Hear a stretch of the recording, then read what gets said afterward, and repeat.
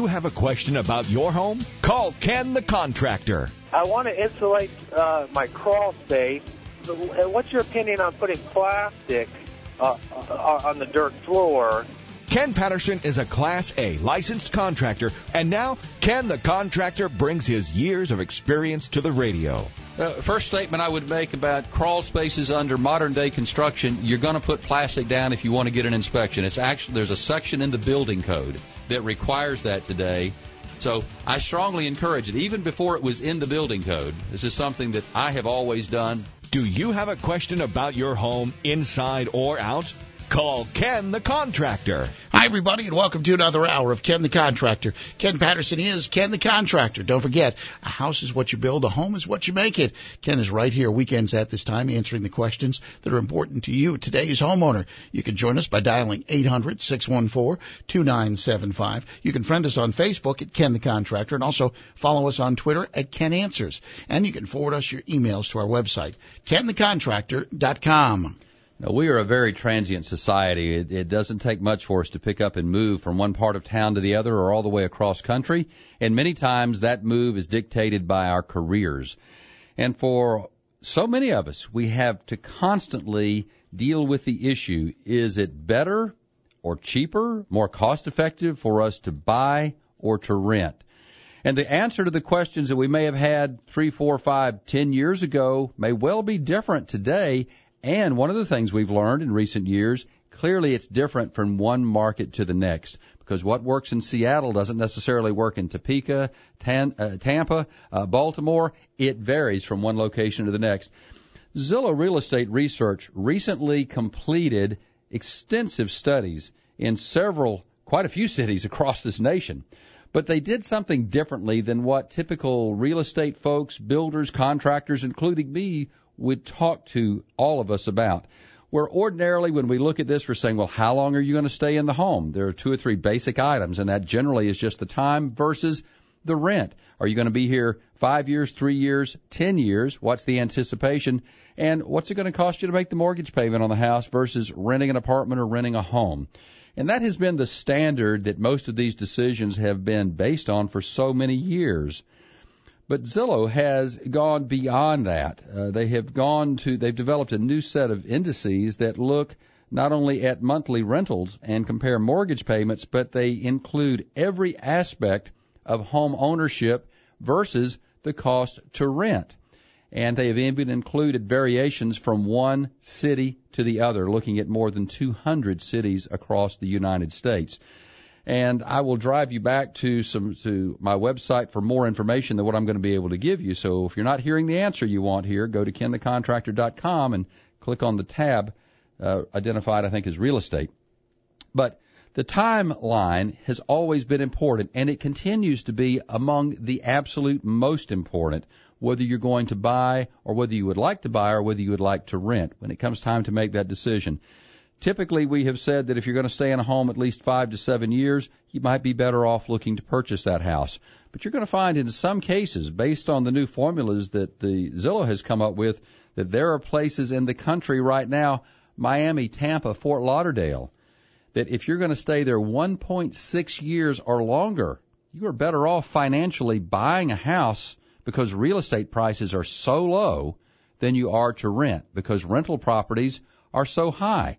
They have just moved the other way around during this extensive recession that we have been in nationwide, because folks know you've got to live somewhere, and if you can't buy, if you don't have that cash for the down payment, you're going to rent. Rental rates have gone up across the country.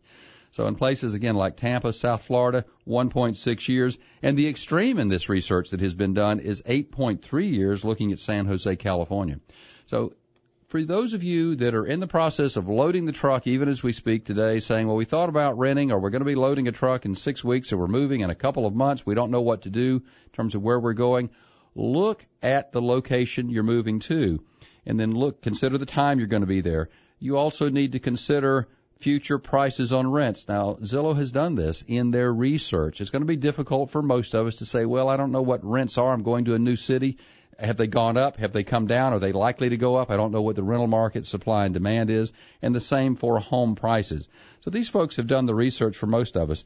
Some of the other advantages we have, we know if we own a home, we've got some tax benefits. There aren't many of those left, but we still have some tax benefits in writing off interest expense and so forth. But then we're stuck with maintenance costs, where in apartments perhaps we're not, or in renting the home you may not, again, depending on the type of lease agreement that you structure. And then when it comes time to buy, you've got all this front-end cost. So buying may not be an option for everybody, depending on your financial wherewithal and the time you're going to be there. But again, the research that has been done throws in to the calculation so many more things, and they're actually looking at what they're calling a break-even horizon. That's what Zillow refers to as a break-even horizon. So when I mentioned a moment ago the Tampa, Fort Lauderdale, South Florida, 1.6 years, they're saying a 1.6 years based on current cost and anticipated cost of both housing as well as rental properties and operating cost, everything thrown into the mix, that in 1.6 years you break even. You are now money ahead in 1.7, 1.8. You're saving money to have purchased a home versus renting a home in that market. And for others, it's 3 years, 3.8, 4, 5 years. But I think if you look at the research and you think about this before you make your decision, you're going to find it may change your mind on occasion. So this is extremely comprehensive. I have never seen a report done this thoroughly that deals with all aspects of multiple markets, not just a blanket coverage. A few other locations that you'll find: Cleveland, Ohio, 2.4 years, St. Louis, 2.5. We look at Los Angeles at 4.3. And jump back down to some of the lowest markets in terms of that break even. I said Tampa, Miami, Fort Lauderdale, Las Vegas, Orlando, Phoenix, Detroit, Riverside in California, Dallas, Fort Worth. All of those are less than 2. And folks, 75% of the U.S. cities was studied here. You'll find that it's less than 3 years before you break even, the difference between renting and buying. 5 years ago, this was completely different. The world has changed. Well, and I know if you're looking for a common denominator in this survey, places where the subprime bubble burst, you just rattled off a bunch of those: Florida, Las Vegas. That's the 2 or less. All of those were California, hit the hardest. Right. But the places where renting still may be a good deal are those handful of locales that maintained their property, and in some cases, such as in and around Washington, D.C. and the Northern Virginia and the Maryland suburbs up there, their property values are above where they were before the crash in 2008. Same thing true in certain markets in California like San Francisco. Right. And these are pockets nationwide. And what Zillow's looked at is an entire city or a metro area where they've done these studies.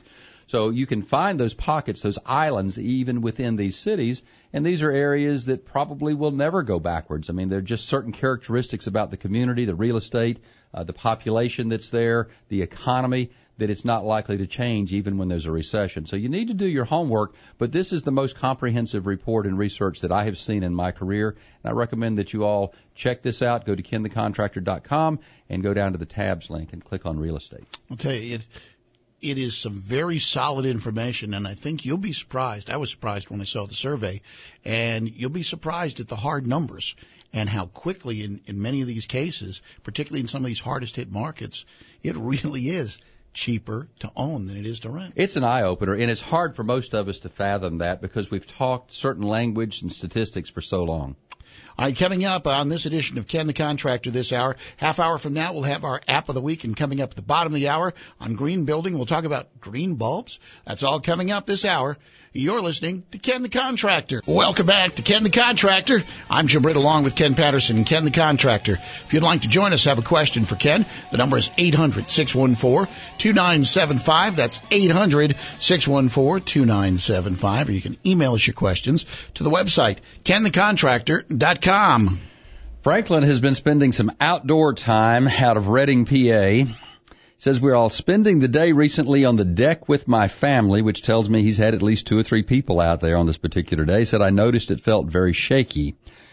I checked, and with my son's help, to look at the support boards, and we determined that they were loose. It said, once we got under it, I was shocked to see the entire deck was about to fall off the wall. Now, there's some of you out there that are probably saying, maybe I should be checking my deck. The nails had all but pulled out of the connection to the house. Now I need to move it back tight to the house and nail it again. If I just use long screws, will that do the job? It looks like I have other nail issues where the wood beams and columns come together too. Again, are screws the answer? Franklin, I'm happy that you and your family members were not hurt, because across this country there are decks that are failing. Across this country there have been building code changes in the last 5 to 10 years because of similar problems to what you are encountering. That is, for so many years, decks were considered an add-on or sort of an appendage, if you will, to the home, and it was never viewed by code officials, by engineers and architects as a real structural element to the house. Not like holding the roof up or your second floor, for example. And because of that, many times across this nation, builders have just put decks together almost like they were kids' tree houses. Well, this is the way I would do it. This seems right. These are the nails I have in the gun. This is what I have in the nail pouch. I'm going to use these. It'll be okay. And it holds in place long enough for them to get away from the project and indeed last for many years. But it's not a permanent solution. And that's what we're recognizing from state to state to state. So you're not by yourself in Reading. And over time, not only do we have issues with just the use of these decks, but we have wind, we have snow, we have other loads, not only wind load, but we also have live loads from snow and so forth that takes its toll on this. We have lumber that tends to expand and contract and shrink, and our house moves at a different rate. All of these things are negatives when it comes to keeping a deck stable. So in your case, and for those of you that have older decks, I want to recommend first that you do what Franklin has, and that is check the deck on a regular basis. If it has nothing more than nails where you see them on a band board tying it back into the house, this would be one thing that would be fairly alarming to me. You want to be certain that this is tight.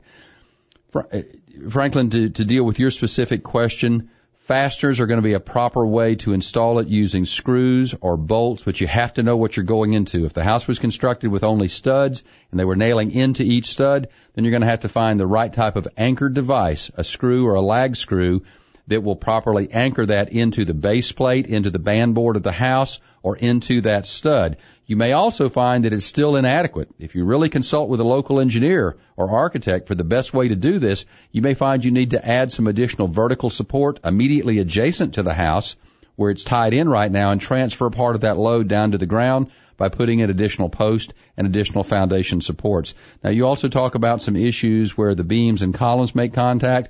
Older decks typically were toe-nailed together. You didn't find, in many cases, galvanized devices used to tie those two together, proper devices, straps. And if you don't have those for all of you, I'm going to suggest you go out and buy joist hangers or column and beam connectors. You can install these after the fact, go back and nail them or screw them together, and be sure you have that deck properly reinforced. Franklin, that's where you need to be. And whatever you do, stay safe with it.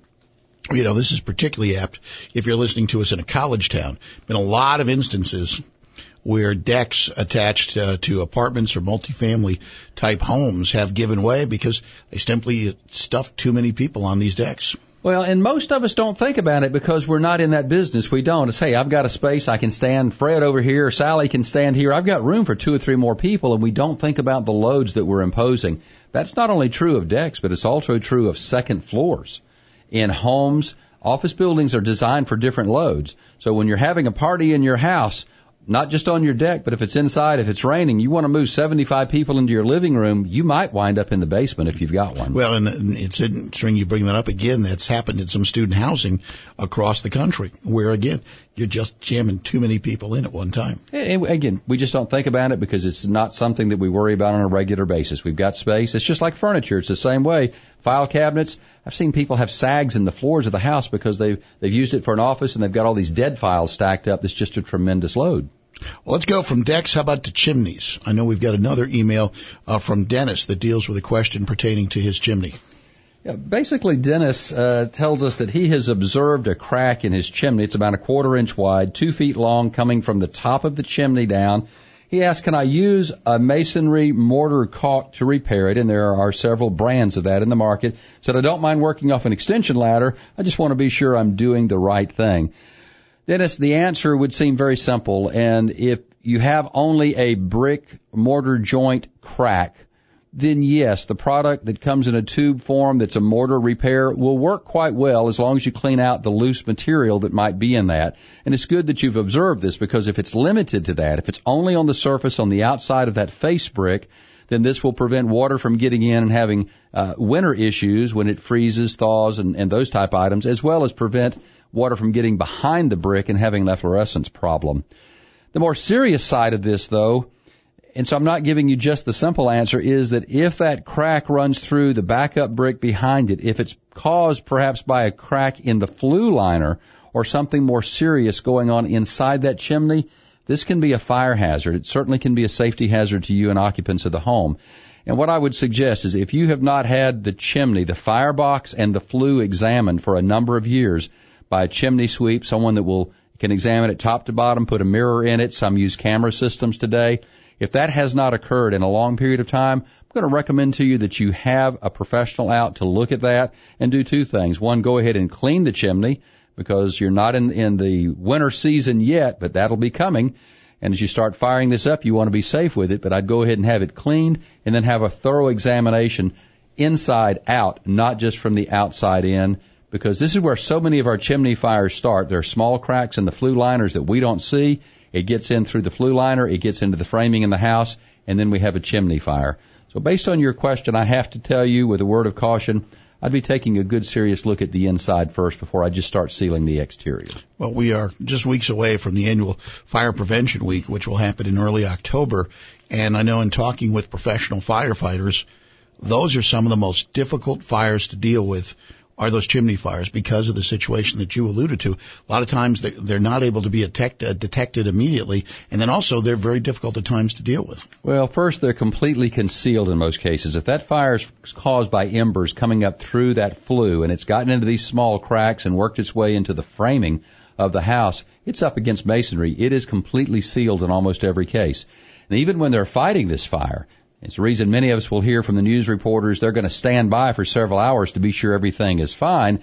It can redevelop again, even though they may have put hundreds of gallons of water on it to put it out. Those embers are in these small pockets that they just can't see, and it may reignite at a later time. So I'm always very cautious when I hear folks talk about cracks in chimneys. And I don't mean to scare you because it is very possible that if you've got a stone veneer, you've got brick on the outside, that's all it is an exterior surface crack. If you've had that service in the last few months, maybe this past winter, I'd say you're probably fine. But if it's been a while, you need to take a hard look at it. If you have a question for Ken the Contractor, you can reach us at 800-614-2975. Email your questions to our website, kenthecontractor.com. Friend us on Facebook at Ken the Contractor and follow us on Twitter at Ken Answers. You're listening to Ken the Contractor. Welcome back, and thanks for joining us this weekend. Ken the Contractor is right here ready to answer your questions. Whether you're doing some home improvement projects this weekend or just a nagging issue you want to have taken care of the right way. Finally, Ken Patterson is Ken the Contractor. He's a Class A licensed contractor whose design built multi-million-dollar commercial and industrial projects as well as single-family homes up and down the East Coast. And he's right here to help you and deal with the questions that are important to today's homeowner. You can be part of our program by emailing us at kenthecontractor.com, or you can give us a call at 800-614-2975. Now it's time for this week's Green Building Update.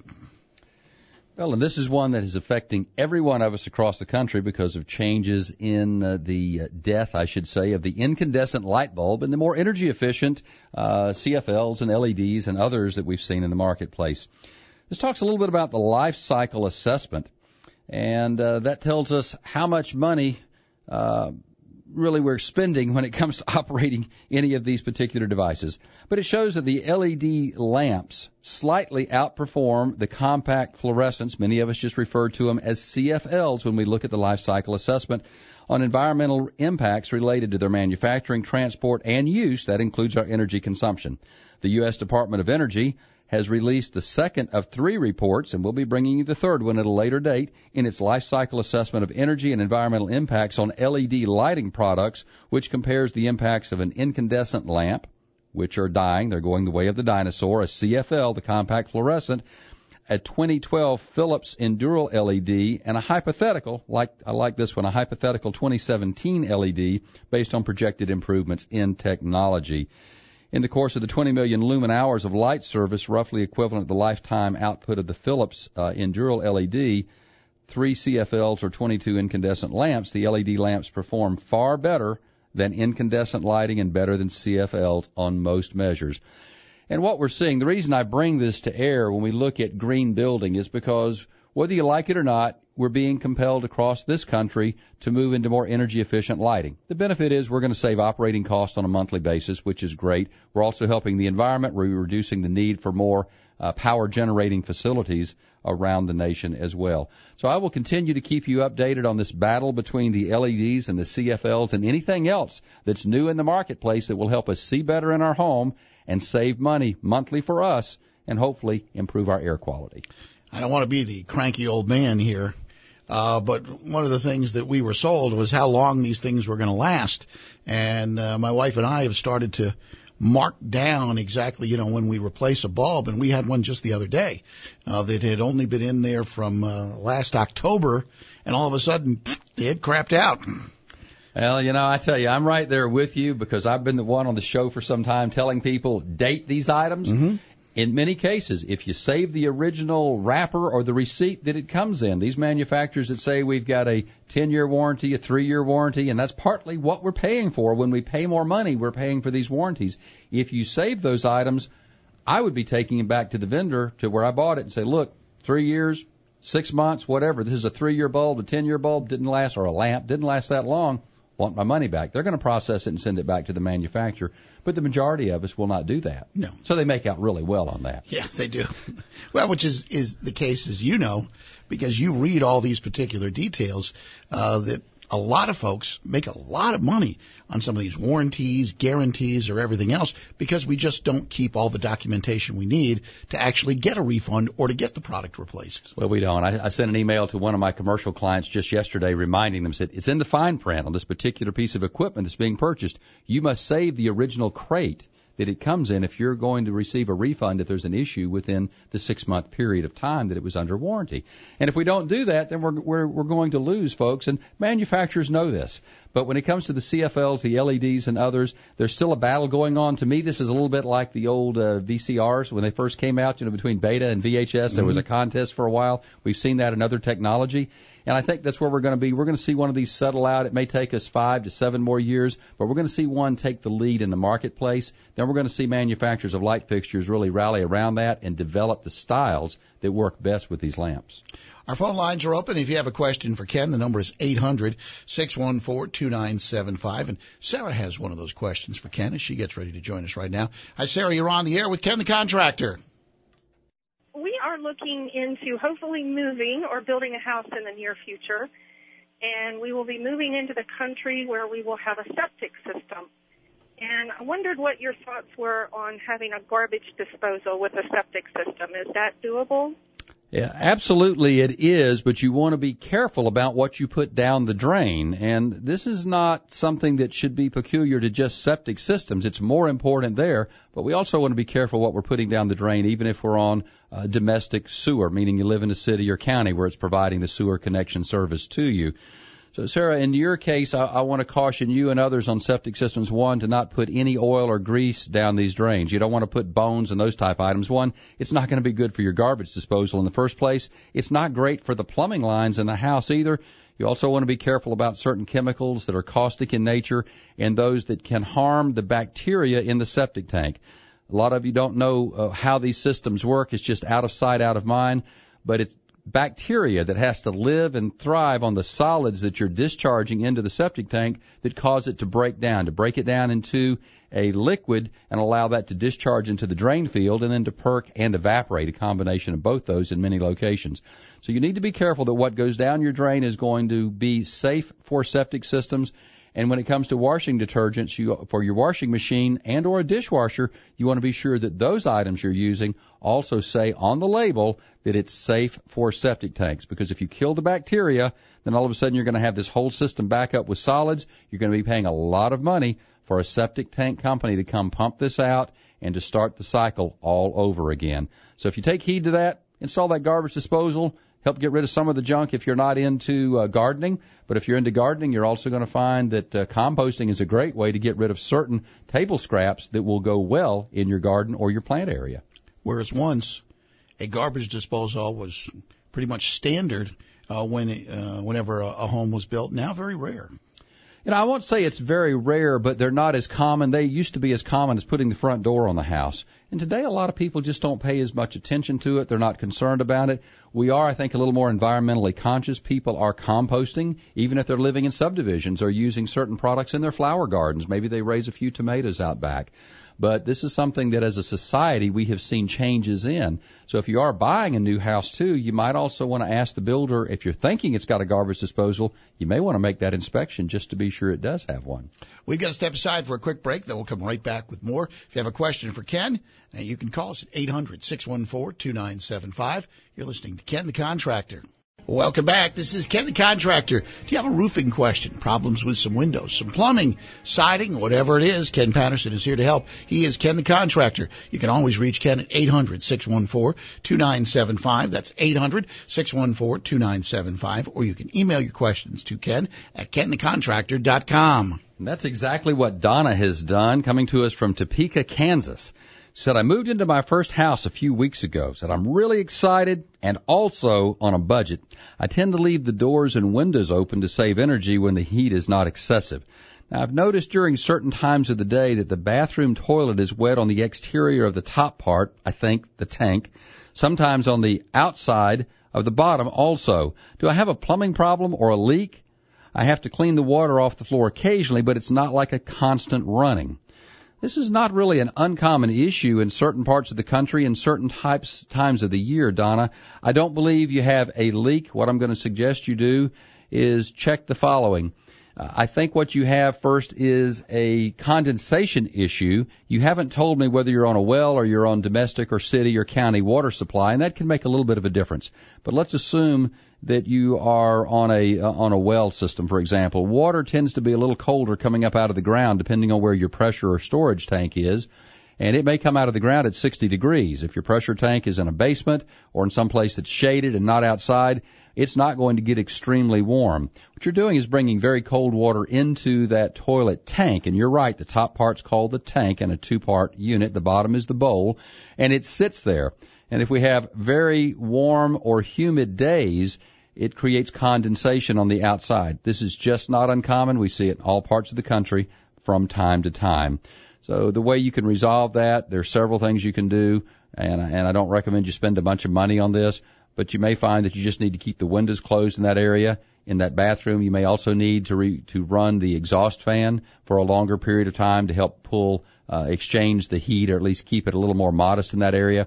And if this occurs more often, right after a shower, for example, you've got this hot, moist air that's having a tendency to cling to the fixture, and you've got the cold water inside, and it's creating that condensation. So you can pay attention to the cycles here and see what will eliminate it. It doesn't sound like you have anything to be concerned with. It's more a usage issue, and no doubt you'll find that once the heat dissipates, you start closing windows, that this goes away in the fall and the winter months, and it's something you'll learn to deal with and control better as you move through the warmer season. Whatever you do, don't let it create a problem where your rotting surfaces, the subfloor or the wall or something along those lines, are creating mold or mildew. Time now for our app of the week.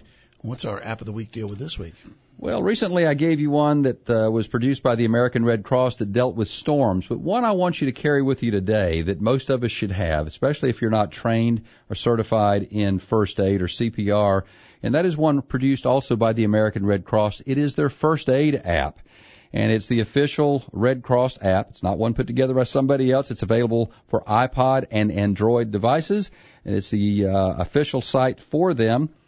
Some features that you'll find there are simple step-by-step instructions, and it guides all of us through everyday first aid scenarios, from cuts, scratches, bruises, breaks, debris in your eye, everything that we're all typically dealing with or have from time to time. It's fully integrated with 911, so if you happen to be on this app and the issue you get into determines you decide you need emergency help, you can call the EMS service through 911 also by touching the particular app. It has videos and animations that make learning first aid both fun and easy, and that's one of the things I like about it. You're not sitting in a training class. If you've never been to a training class and you're saying some of these might be new to me, don't know that I can read it and follow it well they actually bring to you first aid videos. They're showing you how to do certain things. There's safety tips for everyone, from severe weather, winter weather, to hurricanes, earthquakes, tornadoes. All of that's part of the app as well. And if we're in a situation you're saying, this is great, Ken, but if I'm in an environmental a problem with a natural disaster and I have no cell tower, I have no cell service, what do? This will preload most of these first aid items. So as long as you've got your phone with you, it's like carrying a book. You can open it up. What do I do for severe bleeding, for example, for a compound break? All of that's at your fingertips. So check it out. It's the First Aid app by American Red Cross. Well, it's interesting. We were talking on one of our local programs how the number of people in certain circumstances are harmed far more by people not treating someone properly than whatever the initial incident is, that they've received the wrong care. And that's ended up either making an injury more serious or more life-threatening, whereas the proper technique would have rendered it, basically rather easy to deal with. And it's sad to say, but sometimes no treatment is better than the wrong treatment, and that's one reason in things, people injured in car accidents, many times first responders would tell you that unless the vehicle is on fire, wait until the EMS people are there who know how to properly move them and stabilize them. So they may have a severe head or back injury, for example. Do no harm is one of the things that the professionals will tell you. Exactly right. All right, got time for one more email before we wrap up this hour, and this one comes to us out of Pennsylvania. It's Tony, right? She said, my wife and I live in a 100-year-old Victorian wood home. The basement walls are made of fieldstone, and the floor is made of slate. We've lived in the home for about 40 years and have experienced a damp basement smell ever since moving in. Recently, they put in one of those access door hatches where an old coal room used to be. The contractor who put it in thought it might help get rid of some of the odors and problems that they're having down there. However, he goes on now. He says, not only do I have the doors in place, which has helped me get in and out, but now those leak, and I still have a humidity problem. And we have so much humidity, I can't run a humidifier all the time. I'd be down there emptying this. I need some help. That's the bottom line. He's got a very long email here. First off, any hatch that's put in, hatchway, accessway to the outside of a basement needs to be properly sealed. In your case, Tony, you're telling me that you've got a stone foundation. That makes it unusually difficult. It's a little easier if you're up against concrete block, concrete walls, or just brickwork. But where you have stonework, there are gaskets and seals made for all of these. They're a compression seal, and they fit and mold and conform to whatever that exterior surface happens to be. Stone's going to be rather rough. Now, if you have some excessive projections on that stone, your contractor may need to grind down or chip away at those in order to make this a reasonably secure gap and eliminate both light and air and water and snow, which is the problem you go on to elaborate with here in your email. So, yes, that can be installed correctly. It sounds like you had an improper installation. So you need to call the contractor or a contractor, another one back out, and ask that it be done properly using these. Don't allow them just to throw a tube of caulking on each side and say that solves the problem, because caulking is not the solution. It is a cosmetic item. It's not designed for long-term waterproofing. I don't care what it says on the side. That's my experience with it. So seal it up properly. That's one issue. You also go on to tell me you're installing a couple of sump pumps in the basement. If you have constant water problems, as you say you do, that's going to be a good start. You need to look at the outside of the house. Be sure that the water is draining away from the house. If you need to bring some fill dirt in and compact it up against the house so you have a positive slope, that could help. Be sure that if you have gutter and downspout, that the downspouts are taking the water away from the house during a rain. Also, stone basements are so unique, these old ones compared to brick or block, in that they typically are just solid stone with mortar joint from inside from out. And one of the things that will help you if the water's coming in above grade, largely rainwater, is to waterproof that. Something as simple and inexpensive as a Thompson water seal that you can spray on with a garden sprayer every year or so will do justice to that. And if you have any type of other drainage swales around the house, you want to be sure it's conveying the water away from the house. A home this old is not likely to have any type of a foundation drain, so I can't give you much advice with that. If you've got a serious problem, that is the permanent solution, is to install a foundation drain. Good luck, Tony. Don't forget, if you've got a question for Ken, email him at kenthecontractor.com or give us a call at 800-614-2975. You've been listening to Ken the Contractor, where folks come for professional answers. Thanks for joining us this hour on Ken the Contractor.